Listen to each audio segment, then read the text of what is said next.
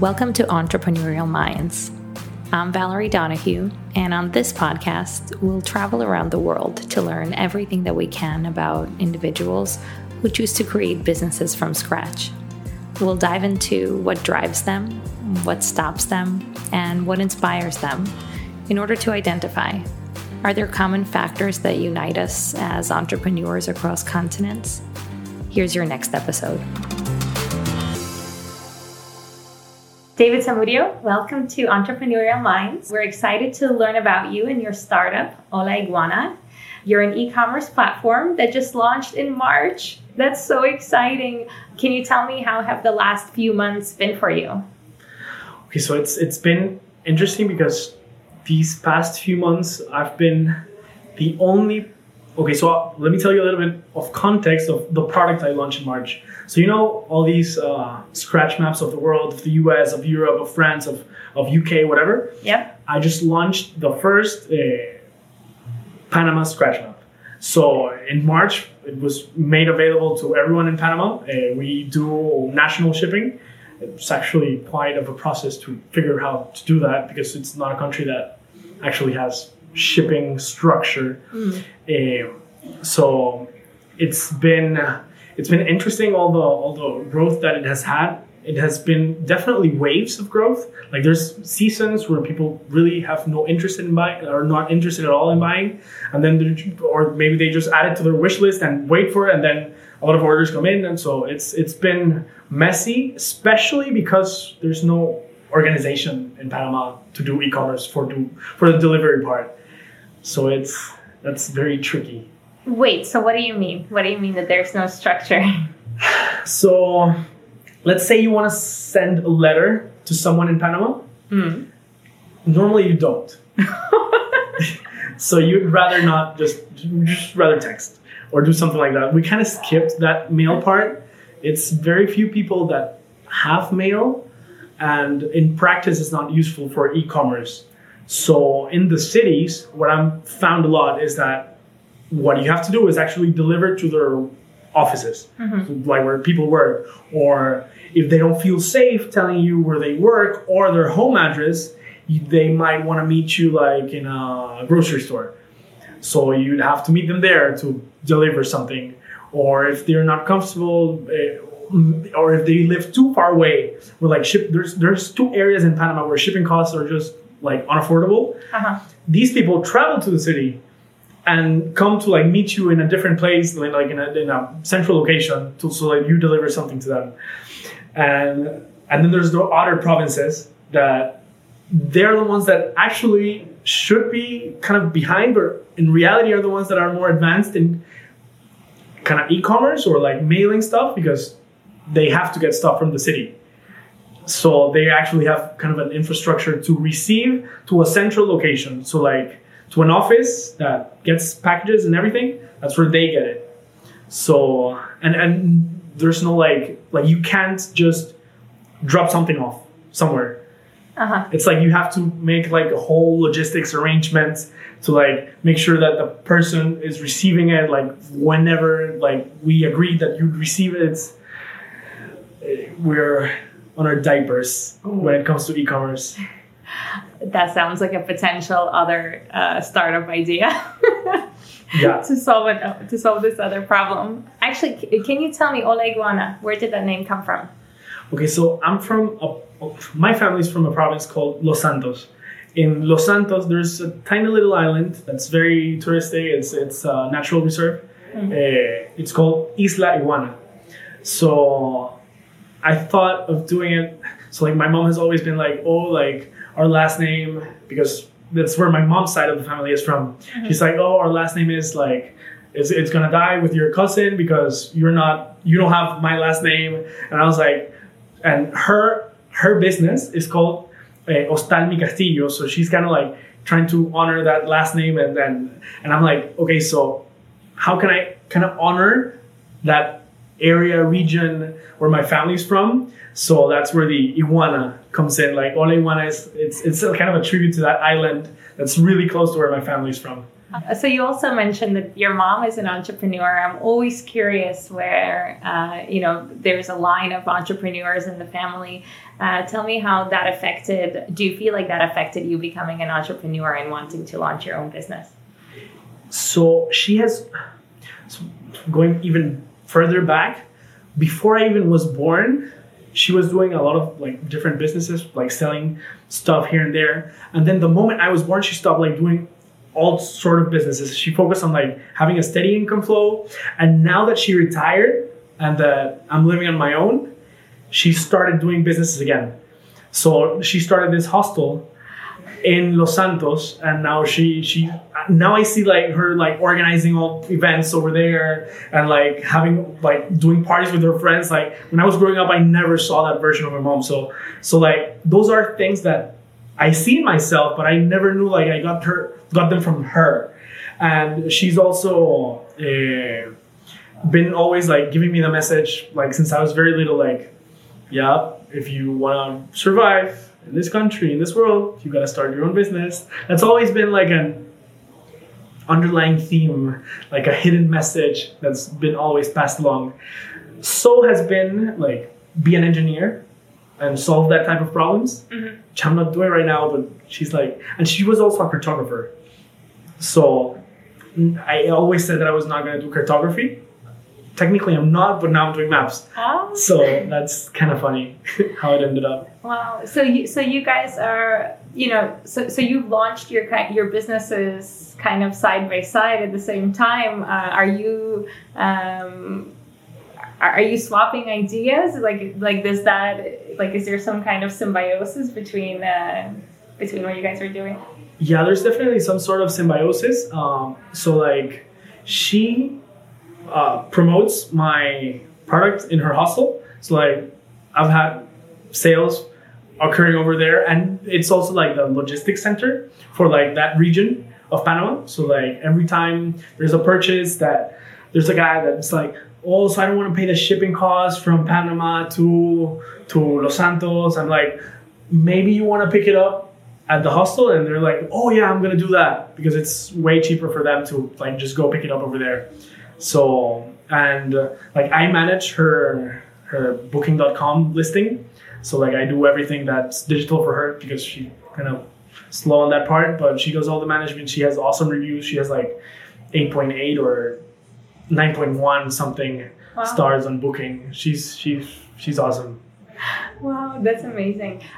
You said something that's really interesting for me. You said that when you were growing up, your mom was sending the message that if you want to do well, or if you want to, how you said it, survive, you have to start your own business.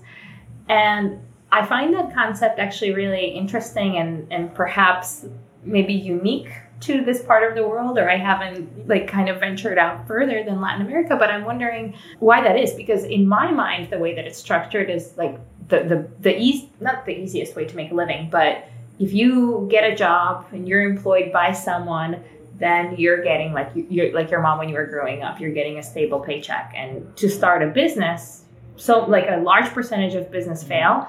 And so to me, it feels like a flipped way of thinking. And then do you think that's particular to Panama, to this part of the world? And I think it's the way you said that's kind of the original version. I think that lives also in Panama. Like we have a lot of that here too. Like become a doctor, become an engineer, become one that's very big in Panama is work for the Panama Canal. Which is where she worked. And like she's always been like, yeah, you should consider like working there, but not like pushing me as much as she was like, if you want to survive, because in Panama and in Latin America in general, like wages are below the ground. Like it's not enough to like actually survive or stay afloat. So the only people that have actually risen above ground or like actually made a living are the ones that have had like a really nice standard of living, are the ones that have their own businesses.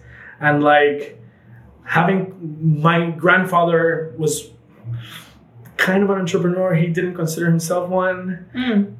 He used to raise cattle and sell it. So like they didn't have that consistent paycheck coming in. So but he wasn't really super ambitious or super successful or anything. His brother was. So maybe she grew up seeing something here, but I don't know where that came for her. But that's more or less what I've seen here. So I know that you're bootstrapping your company. What does that look like for you? So I'm bootstrapping, but at the same time, I have an income from the job that I have. Mm-hmm. So it's pretty much cutting down on all my other expenses. So like I live off of like groceries from the supermarket. I barely go out, and then every extra dollar I have, I go and put it on for more product, for more inventory, more ads, more anything. Well, like legal costs that have been way too high for what I expected them to be. But yeah, that's pretty much how I've been bootstrapping. What does the landscape look like for entrepreneurs if they want to get funding or if they want to get a loan? Is that an option? So the way I've been personally financing is I've used my credit card as well. Mm-hmm. So like I can get a credit card as a person, like as an employee, not as an entrepreneur or as a business owner. So there's that. It's kind of hard. Banks, actually, I work with a lot of banks for the consulting company I work with. So I know a little bit of the rules, like what their perception is. And they look for companies that have at least 5 years in the market and at least 5 employees. So like if you have remote workers distributed all over the place and it's just you in Panama, they don't really see that as a successful and healthy business, even though you're paying wages all over the area. So there's that. And then I also had a previous startup, and we actually got investment from a Colombian fund in my previous venture. Getting that type of capital in Panama is really hard. Like I don't think we would have been able to raise capital from Panamanians because the startup ecosystem in Panama is not ready for that kind of investments. First, you need some big success story before people have that fear of missing out. Like, oh my God, like we need like a Panamanian Facebook or something. Maybe not making it to the unicorn status, but good enough that it makes it to like 100 million status, to the $100 million club. Then they'll be like, oh my God, maybe we could have gotten in and could have gotten that. And then they might start investing in Panamanian startups. The amount of startups that exist in Panama is also very low. So like the ecosystem is very scattered around. So like risk capital, it's still hard to get, but it's available in Colombia and in other parts of Latin America. But you have to network wisely in order to get it. Okay, speaking of networking and other tools and organizations that are available to entrepreneurs, are there any organizations? What kind of tools do you use throughout the country to connect with other entrepreneurs, and what's been helpful? So maybe 4 years ago, I used to go to a lot of entrepreneurship events. So like I even was a volunteer for one called Fuck Up Nights. Okay. So people come and like tell their fuck up stories. Okay. This is where I fucked up. This is where I fucked up. This is where I fucked up. I shouldn't have done this. Like they tell what they shouldn't have done and what they learned from that. And there's a bunch of events that have been happening. Some have been thriving. Some have been dying off. There was First Tuesday back in the day. Right now, I'm doing most of my networking via WhatsApp. And that I did not expect. And I've been going to webinars as well and doing networking on webinars for people that live in Panama, which is a huge cultural shift because the cultural norm here in Panama is that since everything is so close, let's just get together. But traffic is so bad that it actually makes it bigger. Like distances get larger because they're not measured at an actual distance, they're measured in time to get from one place to another. So since everything is so spread apart, let's just hang out virtually. And that's been happening, and I've been meeting people like I'm part of the crypto community here in Panama that does everything Bitcoin related. I'm part of the startup community, and they hang out mostly in WhatsApp, and they are daily, nonstop having conversations.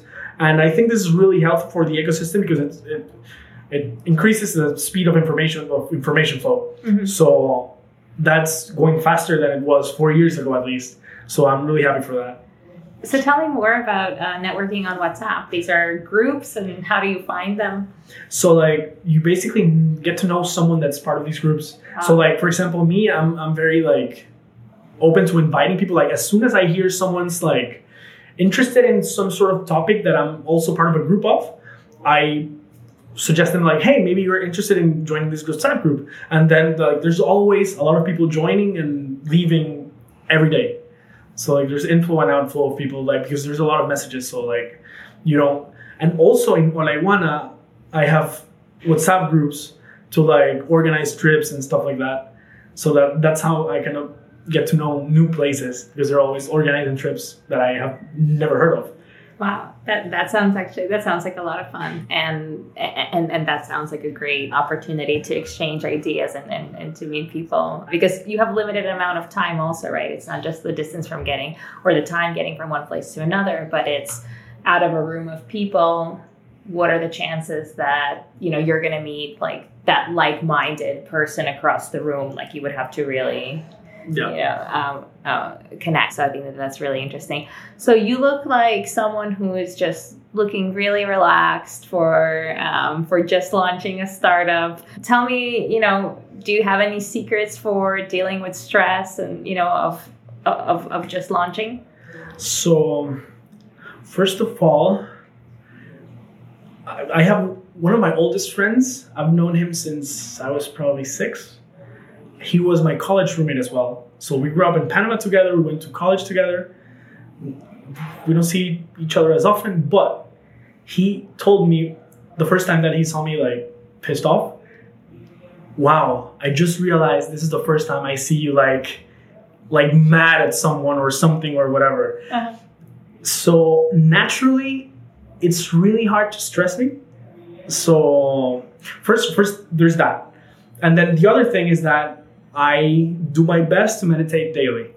So I have this breathwork technique that I learned that I do daily, and it really helps me energize me and clear my mind of like different thoughts that like maybe overthinking something, and like just gets my mind super sharp and like, maybe this is what I need to do. Okay, I'm going to start doing it instead of procrastinating. Like I can totally feel a difference whenever I do this meditation than whenever I don't do it. Like I just get more done on a day than I do it. So like that's crucial for me. How long have you been keeping up with it? So maybe like 2 years, more or less. And how consistent are you? So good weeks are I do it 5 times a week. Bad weeks are I do it once. So it's been oscillating like that all this time. So on the weeks, in terms of, maybe let's talk about building habit. In terms of the weeks where you only do it once, it's not like it's enough time to lose a habit, but that's like, that's 6 days where, it's easy to then the following week again, to kind of to fall off. How do you get yourself back after you have a week where you've only meditated once? I think it's just a matter of like taking the decision of like doing it. Because in the end, it's you can take a lot of time trying to feel better, trying to like pump yourself up, or like. But in the end, it's just mentally deciding that you wanna get out of that kind of lethargic state, that you're not being consistent, and it's a decision of like a fraction of a second. So tell me, are you looking to launch new products anytime soon? Yeah, so in the roadmap for the next couple months is to launch greeting cards. So like the entire value chain ecosystem is that, yes, you buy a map, a Panama Scratch map, and you buy it either for yourself or as a gift. Mm. And once you buy it as a gift, it's logical that you wanna, like, I've had to manually do this myself, like write a note for the person that is gonna receive it as a gift. Like, hey, Melissa, I love you. So like, okay, like I write that with my handwriting and give it as a gift. So like an upsell could be selling them greeting cards. And if I have the know-how of doing like these greeting cards for the scratch map, then I can also do it for like any other situation. For example, at graduation, let's say that you want to congratulate your cousin that graduated after failing 6 times, and like the card says, "Congratulations for graduating, even though you failed 6 classes. This money that I'm gifting you is for your beers for celebrating," something like that. Uh-huh. So that's where it's at. And then I also have an experiment in mind, because I love like keeping in touch with customers, like asking them like how they travel Panama, like getting to know who is actually buying my product. And then they've like, I've found some pain when they describe the process of traveling like 5 hours on a weekend, like themselves driving and then having to drive back. So I think there's a place in the market for like only transportation to like a 5-hour away beach. You figure out on your own how to stay there, how to survive, what to eat, because in the end they're bootstrapping their travels so that they can keep on doing it more, and so that they can go there and come back. So those are the food, and I'm planning on launching that in January, because that's when it's like very like the travel season starts here in Panama for the summer. We have summer from January to March. So those are the 2 that are upcoming for the future. Cool. So yeah, that sounds like a lot of different routes that you can go to. What I want to know is about your team and your manufacturing. How many employees do you have, and where do you manufacture the maps? Okay, so right now I'm the single employee of the company, but I do work with different people from different places. Me and my mom are actually the only ones based in Panama, but I have a design guy that I hired when he lived in Argentina. Now he lives in Canada. I hired another one from Colombia. There's another one in Panama, a logistics company that helps me bring all the products from China to Panama. And then there's also the manufacturer of the maps in China, who is a bit hard to communicate with. I've been managing okay with, learning a little bit of their tools, their preferences to communicate with. Yeah, tell me more about that. So at first, like one of the first batches, like the first couple of batches that I made, I used to talk to the CEO of the company. So he was really good at replying emails and everything. Like no matter what communication mechanism, he would always reply really fast. Now his company grew, and now he hired someone to deal with me, because I'm still making small-sized orders compared to like other parts of the world. So now I'm dealing with one of his employees, and his employee is not really good at replying email or any other type of communication. But I learned on a travel to China that they use a lot of WeChat. So I told him, hey, maybe we use WeChat?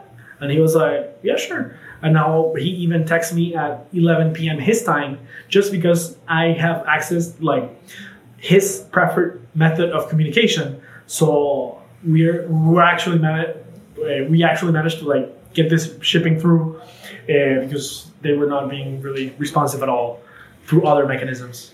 So that's fascinating, right? Like you had to go all the way to China, not even for this purpose, and that's how you discovered that that there is a preference. Did that teach you anything about the kind of questions to ask of vendors? Yeah, so it's what it really taught me is sometimes, and this is like not ideal, but sometimes we kind of view China as a giant factory, and like we have this stereotype that they're just gonna be even a machine, and that they're just gonna like a genie outside, like from a bottle, and we're gonna make a wish, pay them, and then they're gonna give us whatever we want, like on time and on quality that we expect.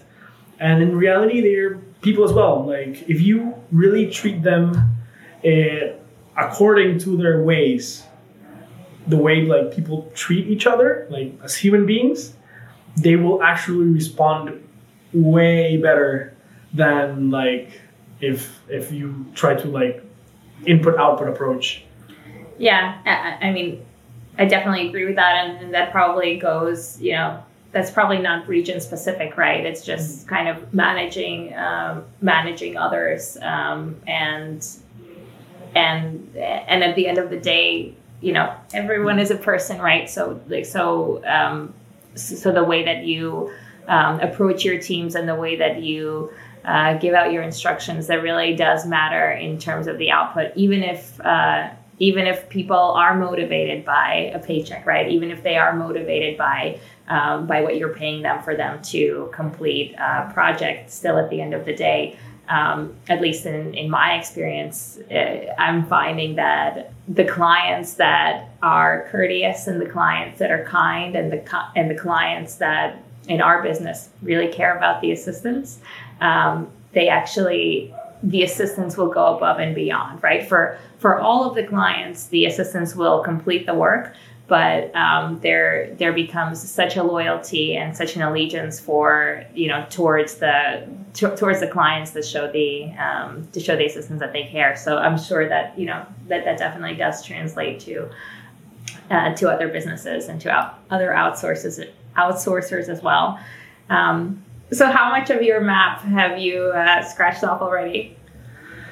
So I'm not gonna lie, I haven't scratched it at all. Like I have it as a demo right now, because I'm always afraid that at some point I'm gonna end up having to use it for some presentation, or for like showing it to someone, or for like some ad. And you have to go home and scratch it tonight. Yeah, definitely. At some point, like I really have to go back home and do it. But if I have to say, like I think I have pretty much visited like 60 or 70% of the places that are on the map. And that has something to do with because it was like that for design purposes. Like, for example, the world scratch map, you don't really aspire to go to every country in the world. It's very few people that actually go that route. So like the Panama scratch map is more or less the same. Like there's just, it's like 61 places plus like 9 additional ones. And like most people have visited 20 or 30 of those places. Very few have visited 45, and like only a small amount of people have actually done more than 45. And I've only met one person that has told me like, oh, I bought the map. Oh, I visited them all. Just one person. A super user. Yeah. Well, David, thank you so much. It was such a pleasure getting to know you. You definitely have to go home and start using your product. You have to send us a photo that you did it so that so that we can hold you accountable. I definitely can speak for myself that this conversation definitely piqued my interest in terms of traveling in general and traveling more in Panama. There is there is a lot to see.